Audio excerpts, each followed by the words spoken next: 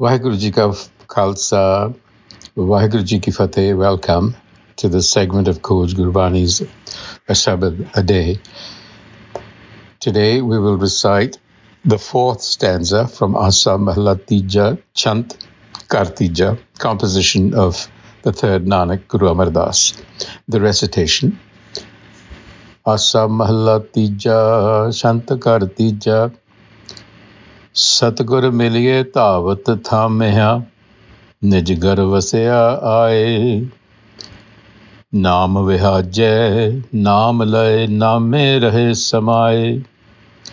Dhavat thamhya, Satgur Miliai, daswa dwar paya. Tithai amrit bhojan, sehaj tuni upajay. Jit sabad jagat, tham hai rahaya. Teh anek vaje, sada anand hai. सच्चे रहा समाए. यों कहे नानक सतगुर मिलिया, धावत थाम्या निज घर वसया आए. So now, having explained the futility of adopting other courses, other methods, for instance, renouncing the world, or to engage in other ritualistic practices, the Guru is now sharing what happens when we find the enlightener or an enlightened source to guide the mind, because the mind has to be tamed and guided. And Gurmat says that for that the tool is the Satgur. So, Satgur Miliai, finding the enlightener, any enlightened source, that mediating principle of knowledge that is innate to us. When we find that, what happens? Dhavat. Dhavat is wavering, wandering, drifting of the mind. Thamhya. Thamhya is to stop. Thamjana. So that drifting, that wandering, stops of the mind. Nijkari, in its own home. Vasya aaye. It comes back to its primal home. Its wandering ceases. What happens there? Naam vihajay, naam lay, naame rahe samay. There, naam vihajay. Vihajana is to trade, to exchange. So it acquires, to acquire something. Naam vihajay, it acquires self-knowledge, which is another way of saying it acquires an intuitive self-awareness of itself. Namalai, and then it lives mindfully.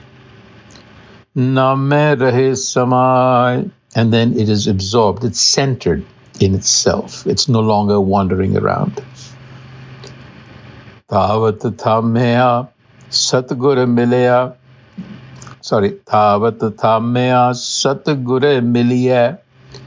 Having done that, having received that instruction from an enlightened source, which we call the Satgur, daswa dwar paya, daswa, the 10th door.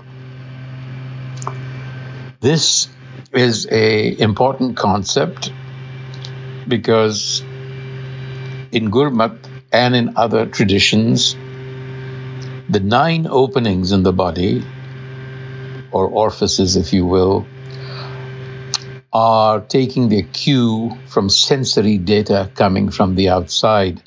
But there is within the body-mind apparatus what is a daswa dwar. It's not a physical thing, but it's when the mind exceeds itself. It uses non-physical senses, if you will, other faculties like intuition, like empathy. These have to be developed, and that is what the Satgur develops for you. So you find the door to that inner perception, if you will, Daswaं Dwar. And what does it find there? Titha Amrita Bhojan, divine feast, meaning knowledge. Sahajatun Upajay, spontaneous arising of the unstruck melody, and we'll talk about that. Jit Sabad Jagat Thanmhia Rahaya. Jit. So these are associations with Sabad. Amrit and Sahaj Tuni are associated with Sabad, the creator, Jagat Thanmhia, which holds up creation like a pillar. That knowledge is revealed through the Dasam Dwar. Anek vajje sada anand hai. Anek vajje, sonorous sounds, vibrations. Sada anand hai, blissful state. Sache reha samay, absorption of the mind into a transcendent consciousness. Yon kahe Nanak, and thus Nanak speaks.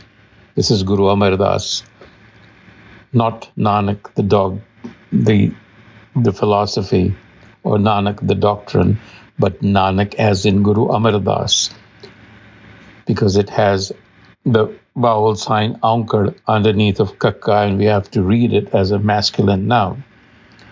So, Yo kahe Nanak, so Guru Amar Das is saying, Satgur Miliai Dhavat Thanmhia Nij ghar vasya aaye.